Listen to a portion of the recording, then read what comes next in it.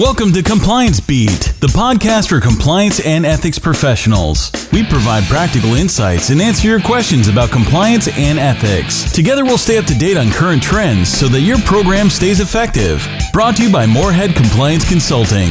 Here's your host, Eric Moorhead. This is another in our ongoing series, Sentencing Commission Confidential, where we explore issues and questions that come up pretty frequently about the United States Sentencing Commission, and in particular, its relation to organizational compliance and ethics.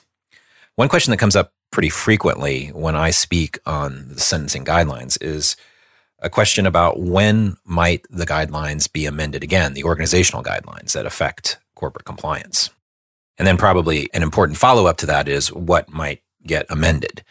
First, just quickly, I want to go over the amendment process. So for those of you that aren't familiar with how the Sentencing Commission works, we'll get a sense of generally how these things get on the agenda to begin with, and then proceed from being on the agenda to being proposed amendments. The Sentencing Commission is on an annual cycle for amendments of the sentencing guidelines, and we now find ourselves in March of 2017. And we're really getting close to the end of the annual cycle for the Sentencing Commission, which really runs from May to May. What happens in May is the amendments that have been debated and proposed for the prior year get sent to Congress at the beginning of May. And if Congress doesn't act, those proposed amendments to the sentencing guidelines become part of the sentencing guidelines. So we're coming up close to the end of the cycle and the beginning of a new cycle. And usually what happens in May or June of each year is that the Sentencing Commission will propose priorities. And that's sort of at the beginning of the planning stages. Priorities or proposed issues that they might look into, and perhaps research that the Commission will undertake over the following year. There are many proposed priorities that are carryover from year to year. For example, the Commission is engaged in several multi-year studies into issues such as the effects and the after effects of the Booker decision years ago. And the Commission's also engaged currently in a multi-year examination of mandatory minimums and the effect that mandatory minimum punishment has on sentencing. Whatever those priorities might be, the Commission will publish those again in May or June, and then leave open a public comment period for any interested parties out there, whether they're organizations or individuals, to contact the Commission and provide public comment on the proposed priorities. So this is an opportunity starting in May or June of every year to take a look at what the Commission is proposing to look at and make a comment. And you can make a comment on something that's on their proposed list, or you can, for instance, propose that they take a look at something having to do with Chapter 8 of the Sentencing Guidelines, the organizational guidelines, if you have a particular issue that you're interested in. This is your opportunity to reach them. And you can obviously send them public comment and commentary at any time, but this is when they're developing their agenda for the coming year. The comment period will end, and sometime usually in late summer, August, maybe early September, the Commission will then publish its final priorities. This will be after reviewing all the public comment and commentary they've received since May or June, and they'll begin work in earnest in August and September on the proposed amendments and other research and work that they propose that they're going to do for the year. Once that begins, there may be public hearings. Usually these happen in the beginning of the year. Back in 2010, the last time that the guidelines, the organizational guidelines were amended, we had a public hearing at that time. SCCE, what was then ECOA, and others participated in that public hearing and spoke to the commissioners about the proposed amendments. So those sorts of activities will happen at the beginning of the year. Then usually in April, sometimes early in April, sometimes middle of April, there will be a final proposed amendment if there's going to be an amendment on a particular issue, and the Commission will vote. And as I mentioned at the top of this segment, those then proposed amendments to the sentencing guidelines will be sent up to Capitol Hill to Congress on around May 1st. And if Congress doesn't take any action, they become part of the sentencing guidelines. So that's, in a thumbnail, how this process works. And it happens the same every year. As I said, public comment is always asked for. after the proposed priorities are published. But you can contact the Public Affairs Division of the U.S. Sentencing Commission at any time with questions, concerns, suggested priorities that have to do with the sentencing guidelines and compliance. And that contact information is easily accessible on the homepage, the front page at www.ussc.gov. So now that we've got it out of the way, how this process in sort of a quick 5 minutes synopsis works, what is the likelihood? Is it likely that the sentencing guidelines or organizational sentencing guidelines, particularly those guidelines that have to do with effective ethics and compliance programs, are those going to be amended? And are they going to be amended anytime soon? Well, it's hard to say. As you can probably tell if you look back through the history, there's been very few occasions where the Commission has gone back and revisited the organizational sentencing guidelines since 1991 when they were first promulgated. It is almost certain that they will be amended at some time. It is almost certain that the organizational sentencing guidelines and the parameters for what makes an effective compliance and ethics program will be revised and updated at some point. It's just hard to say when that will be. And I think the fact that the guidelines for organizations have been revisited so infrequently is actually a good sign. The Commission has been, I think, a really good steward of these standards. And the important thing about standards, obviously, is you want them to be pretty clear, and you want them to be universal, and you want them to be well understood. And if there were a lot of amendments, if the Sentencing Commission, for example, tweaked these guidelines on an annual basis, and as you probably weren't aware if you don't keep up with sentencing guidelines until you heard the first 5 minutes of this podcast, they could be amended every year, potentially. That would be, I think, not something that would be helpful to the profession and not helpful to having a coherent set of standards for a compliance and ethics program. And the fact that they haven't been amended very frequently, I think, is why they have been so popular, one of the reasons they've been so popular over the years.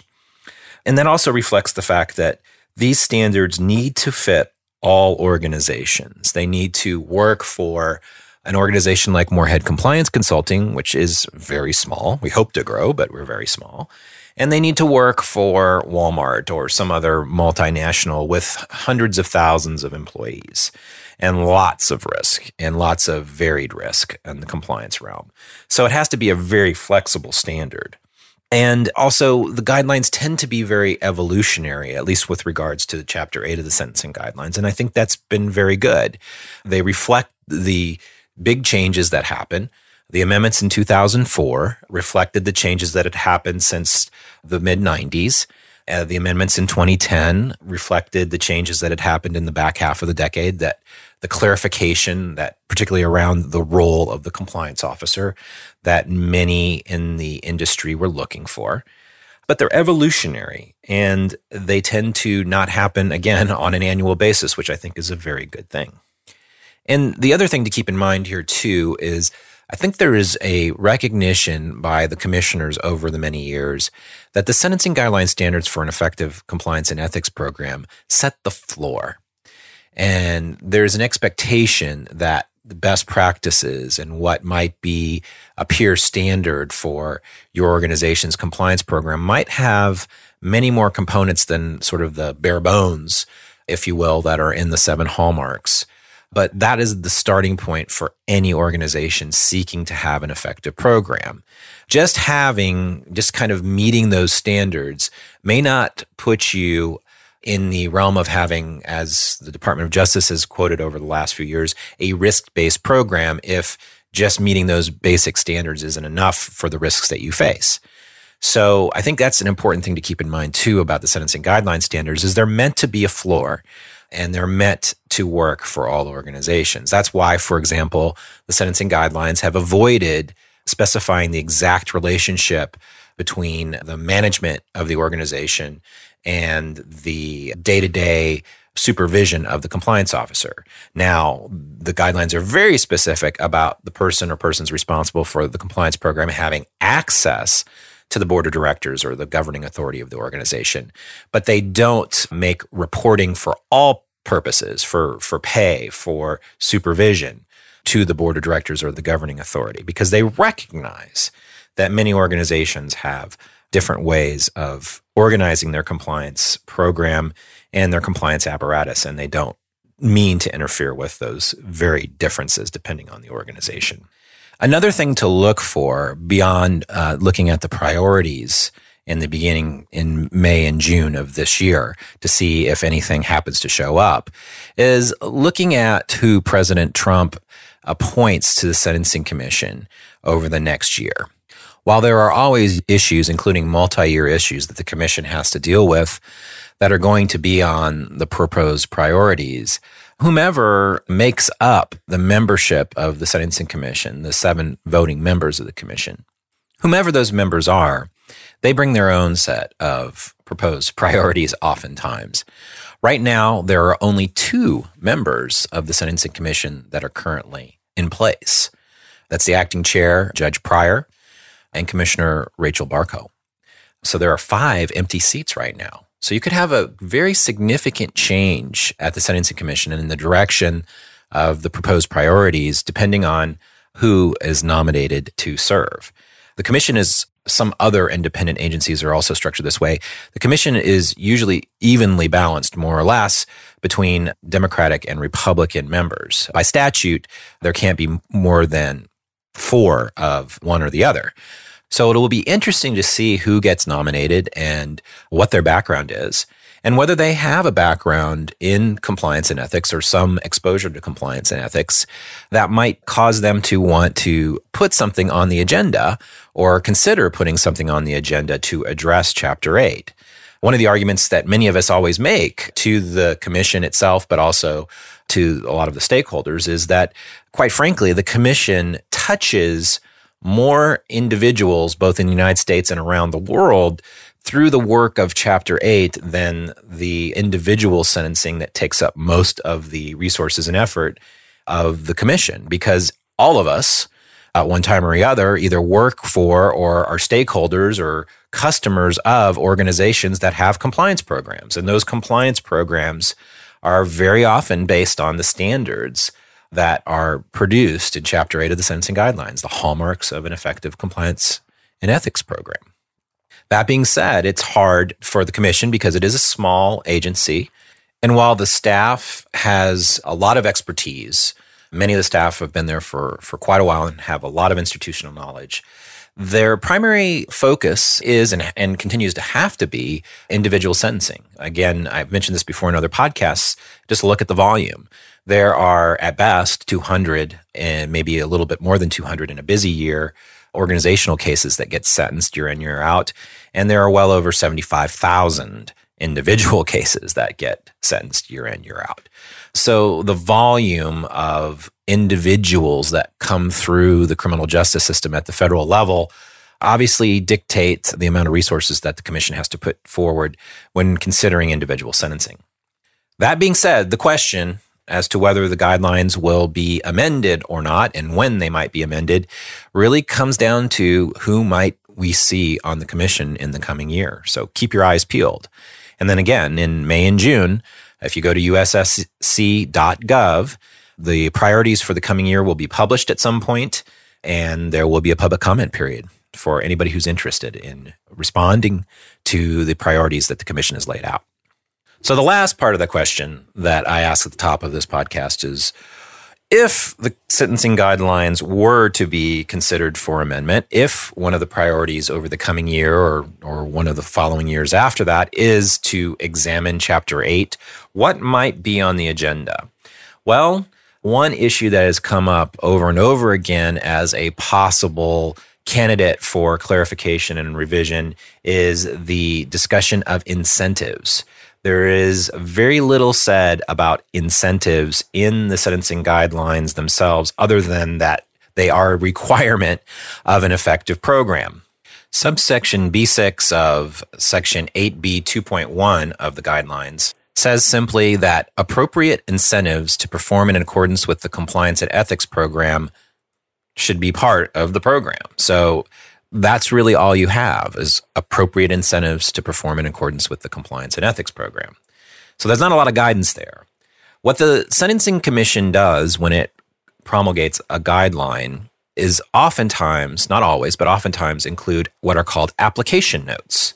And these are notes at the end of the particular guideline section. And there are plenty of these notes that provide a lot of context for other parts of Chapter 8 in discussion of how to interpret and what makes an effective compliance and ethics program. So far, that B6 subsection that I just told you about, where it talks about a quote-unquote appropriate incentives, has no application note. So one area you may see some movement in the next couple of years if the commissioners do decide to undertake a look at Chapter 8 is maybe providing some context as to what appropriate incentives means, that term means, and what they might look like. Perhaps provide some broad examples. This would be tough because you obviously don't want to create context or examples that won't work for, again, organizations of all sizes and all creeds. But that is one area I think where there is a lot of confusion as to what that might mean. And if there's one area where organizations really struggle with these sort of basic commandments of the 7 hallmarks, it is certainly incentives. So if there was to be a revisiting of this part of the sentencing guidelines over the next few years with regards to organizational guidelines, I think that is a very good candidate. The other area that might be under consideration at some point and has been considered at other times is the applicability of the fine part of Chapter 8 to certain offenses that currently aren't covered under the fine provisions. And that would include some environmental offenses and antitrust offenses. Why that's important when we're talking about compliance is while 8B 2.1 is where most of the information around an effective compliance and ethics program is contained in Chapter 8, there are some provisions in the fine calculation section 8C of the sentencing guidelines that also have to do with what makes up an effective compliance program. In particular, the provisions from 2010 that had to do with giving a organization credit for having direct reporting obligations for the person or persons responsible for the program, the compliance officer, and the board of directors are carved out because they happen to be in this section of the guidelines that isn't applicable for some offenses. So another big potential change is to bring all federal criminal offenses for organizations or some that are currently outside the fine provisions into the fine provisions, which would obviously affect fine calculation, but also would affect the applicability of some of the language around an effective compliance program. You need to keep that in mind, too, when you're building out your program, too, that you don't just look at 8B 2.1. You need to look at the entirety of Chapter 8, in particular 8C, because that's where particularly some of the amendments in 2010 ended up being drafted.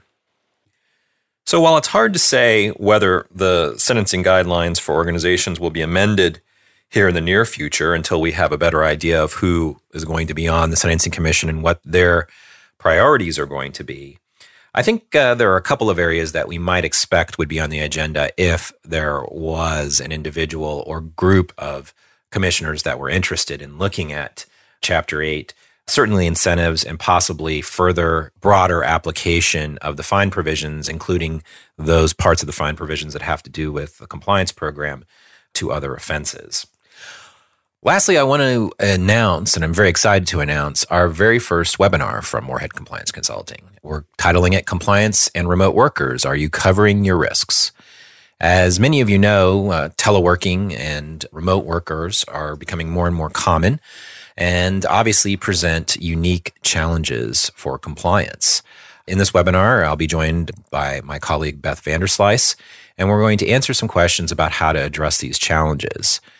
And we're going to learn a little bit more about the common risks that you face with remote workers and talk about some key tools that you might use to effectively manage those risks.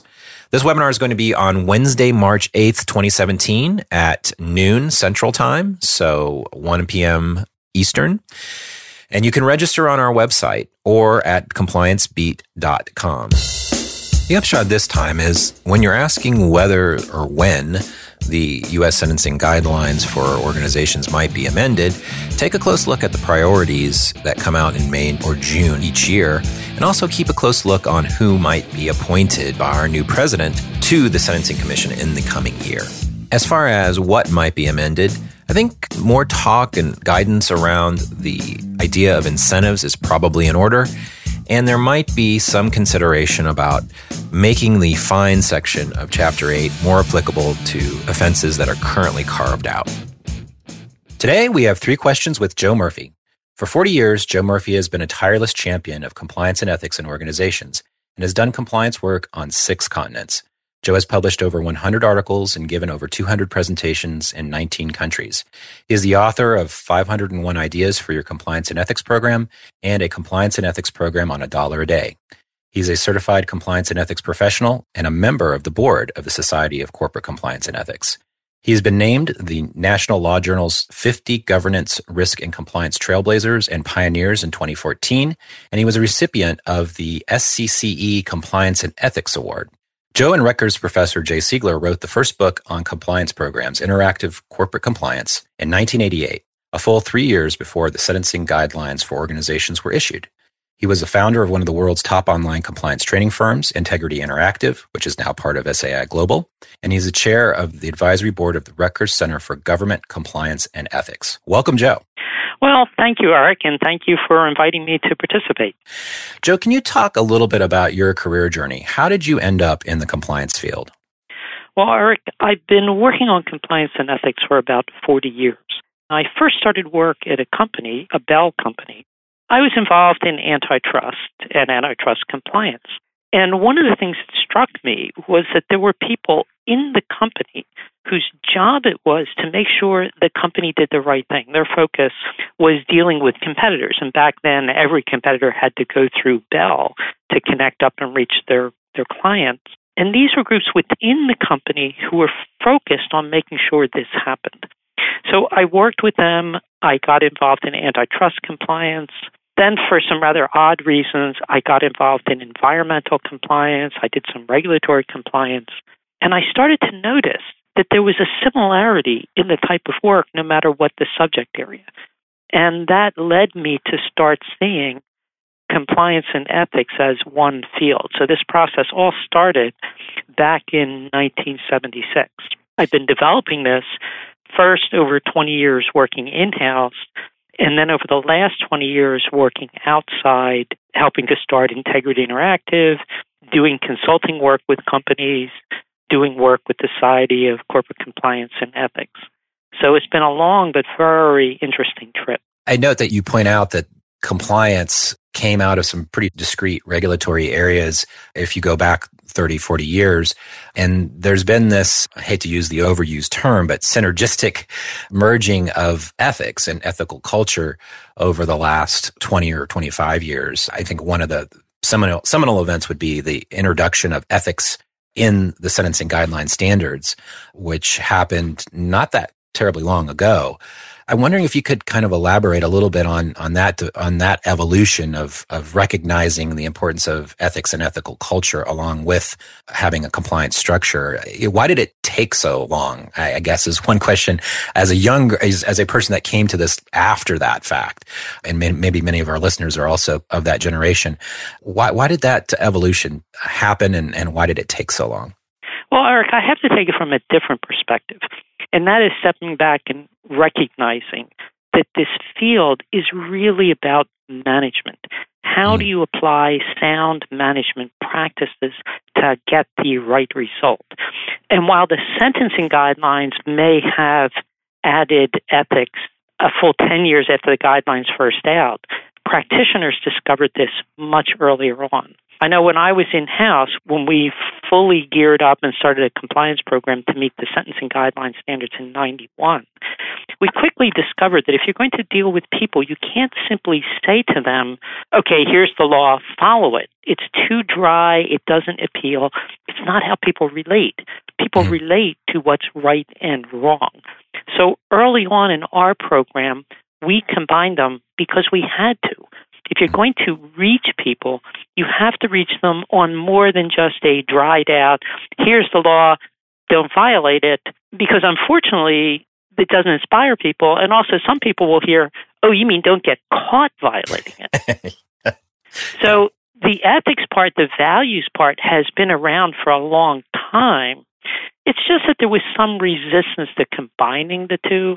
But certainly from my experience in-house, it was just as logical and natural as could be. You have to have values as part of this. And one other point I'll say, which is a common mistake I see all the time, people don't understand what the law is. They think of the law as these dried set of do's and don'ts. They are not. The law represents values. It represents the values that society chooses to prioritize. If you do not understand the values behind the law, you do not understand the law. So I would say on several points, the guidelines were a marker, but they were not really what caused this to happen. It happened because it had to happen. You had to combine values with the law. I think that's an excellent point that when you have, again, talking about competition law, for example, and when you're communicating and educating people about the do's and don'ts, but you don't explain sort of the value behind it, why it's important for us to have competition law, you lose people. I think that's as you say, a very common mistake. Exactly right. And the competition law is a good example. People have to understand the values behind that, the purpose of competition, to understand what the law is and to get a feel for how it operates and the types of things that you should and should not do with regard to that law. Yes.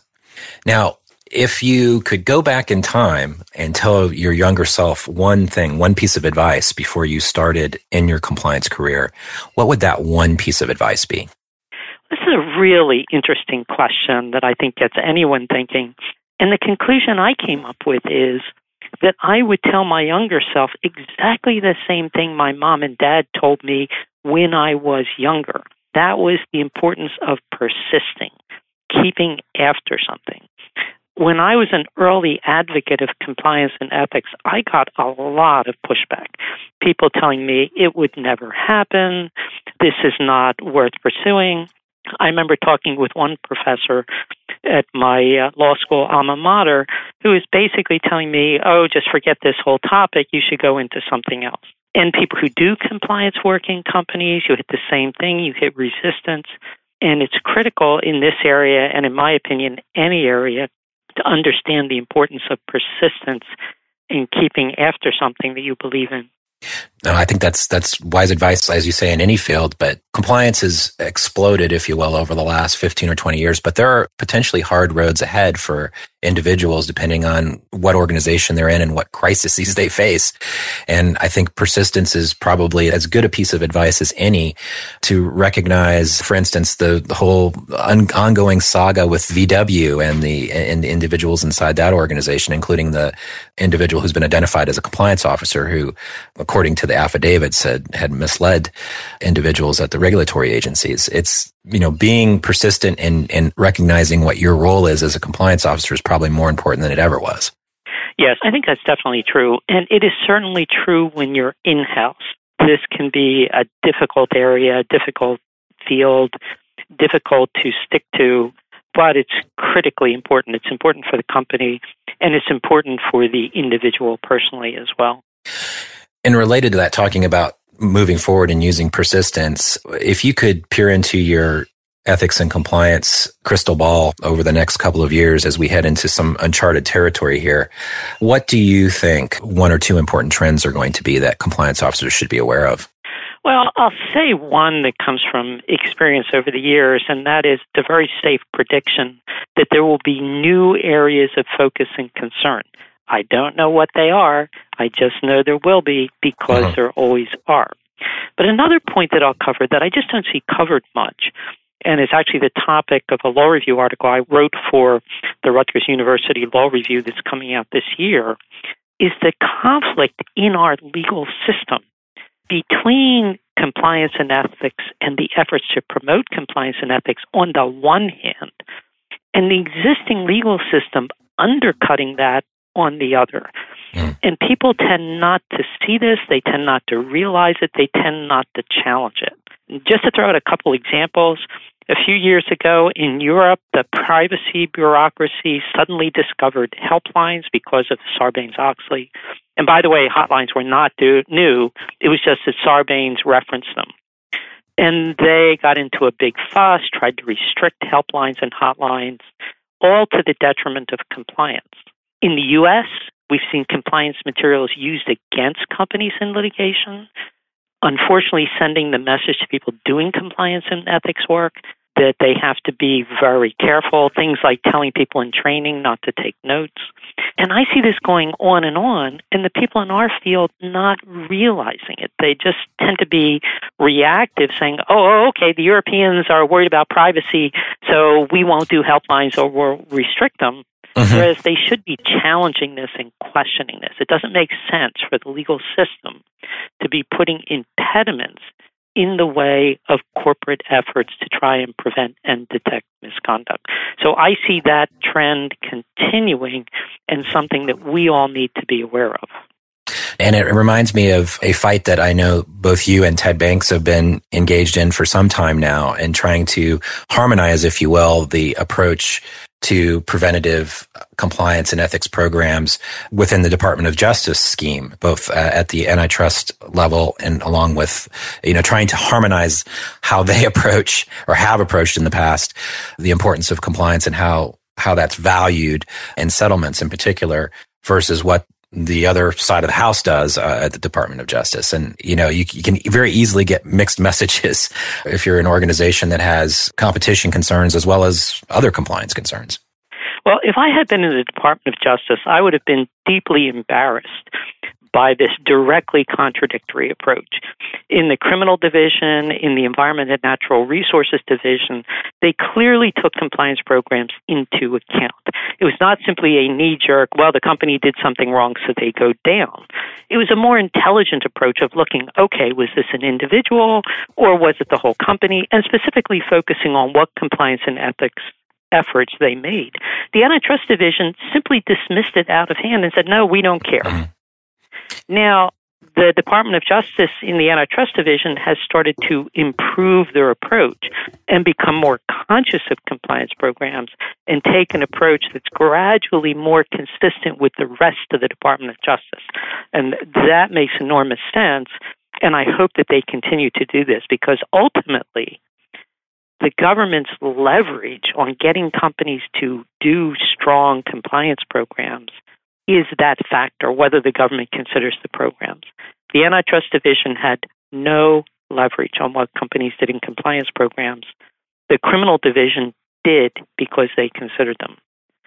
So I am hoping the Antitrust Division takes a smarter approach and can help get companies to improve their antitrust compliance programs. And I know, again, you and Ted have been on the front lines of this for many years now. It's probably too soon to tell what an Ashcroft Department of Justice might or might not do, as the chips have not really fallen yet. But do you have, obviously you hold out hope that there might be an opportunity to reexamine those stances. Do you have any sense yet? Often in the department, these types of activities fly below the vision of the Attorney General. There's certain parts of government that the leaders just leave alone.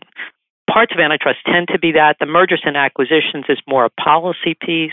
Enforcement against cartels typically is left more to the career people. Career guys, yeah. But I am hopeful that just because this is a smarter approach, that the Antitrust Division will continue its change in the right direction, no matter who the Attorney General is. Certainly. One can only hope, right? Well, one can hope, but one can also take steps to move this along and keep making the point to the policymakers. And may I say for myself, and I'm sure a lot of other folks out there, that we appreciate what you and Ted and others have done in that regard. And I know, Joe, since we already talked about persistence, I know that you're going to keep it up. Yes, and it's great working with Ted because Ted is a true believer. He's also been in-house, worked on this, and he's been pushing this issue for a long time, just as I have. Well, we thank you for that and for many, many other things over the past few decades that you've been helping guide and develop this profession. I can't thank you enough also for giving us a few minutes of your time to answer our 3 questions today, Joe. Well, I'm happy to do it, Eric. It was enjoyable going through these things, and I particularly like the questions about what I would do when I was younger, what advice I would give, gave me a chance to relive some of those experiences. So thank you for having me on your program. It's our pleasure, Joe. Thank you. Thanks for listening to Compliance Beat. Check out our website, compliancebeat.com. This podcast is brought to you by Moorhead Compliance Consulting. Be sure to check us out at moorheadconsulting.com.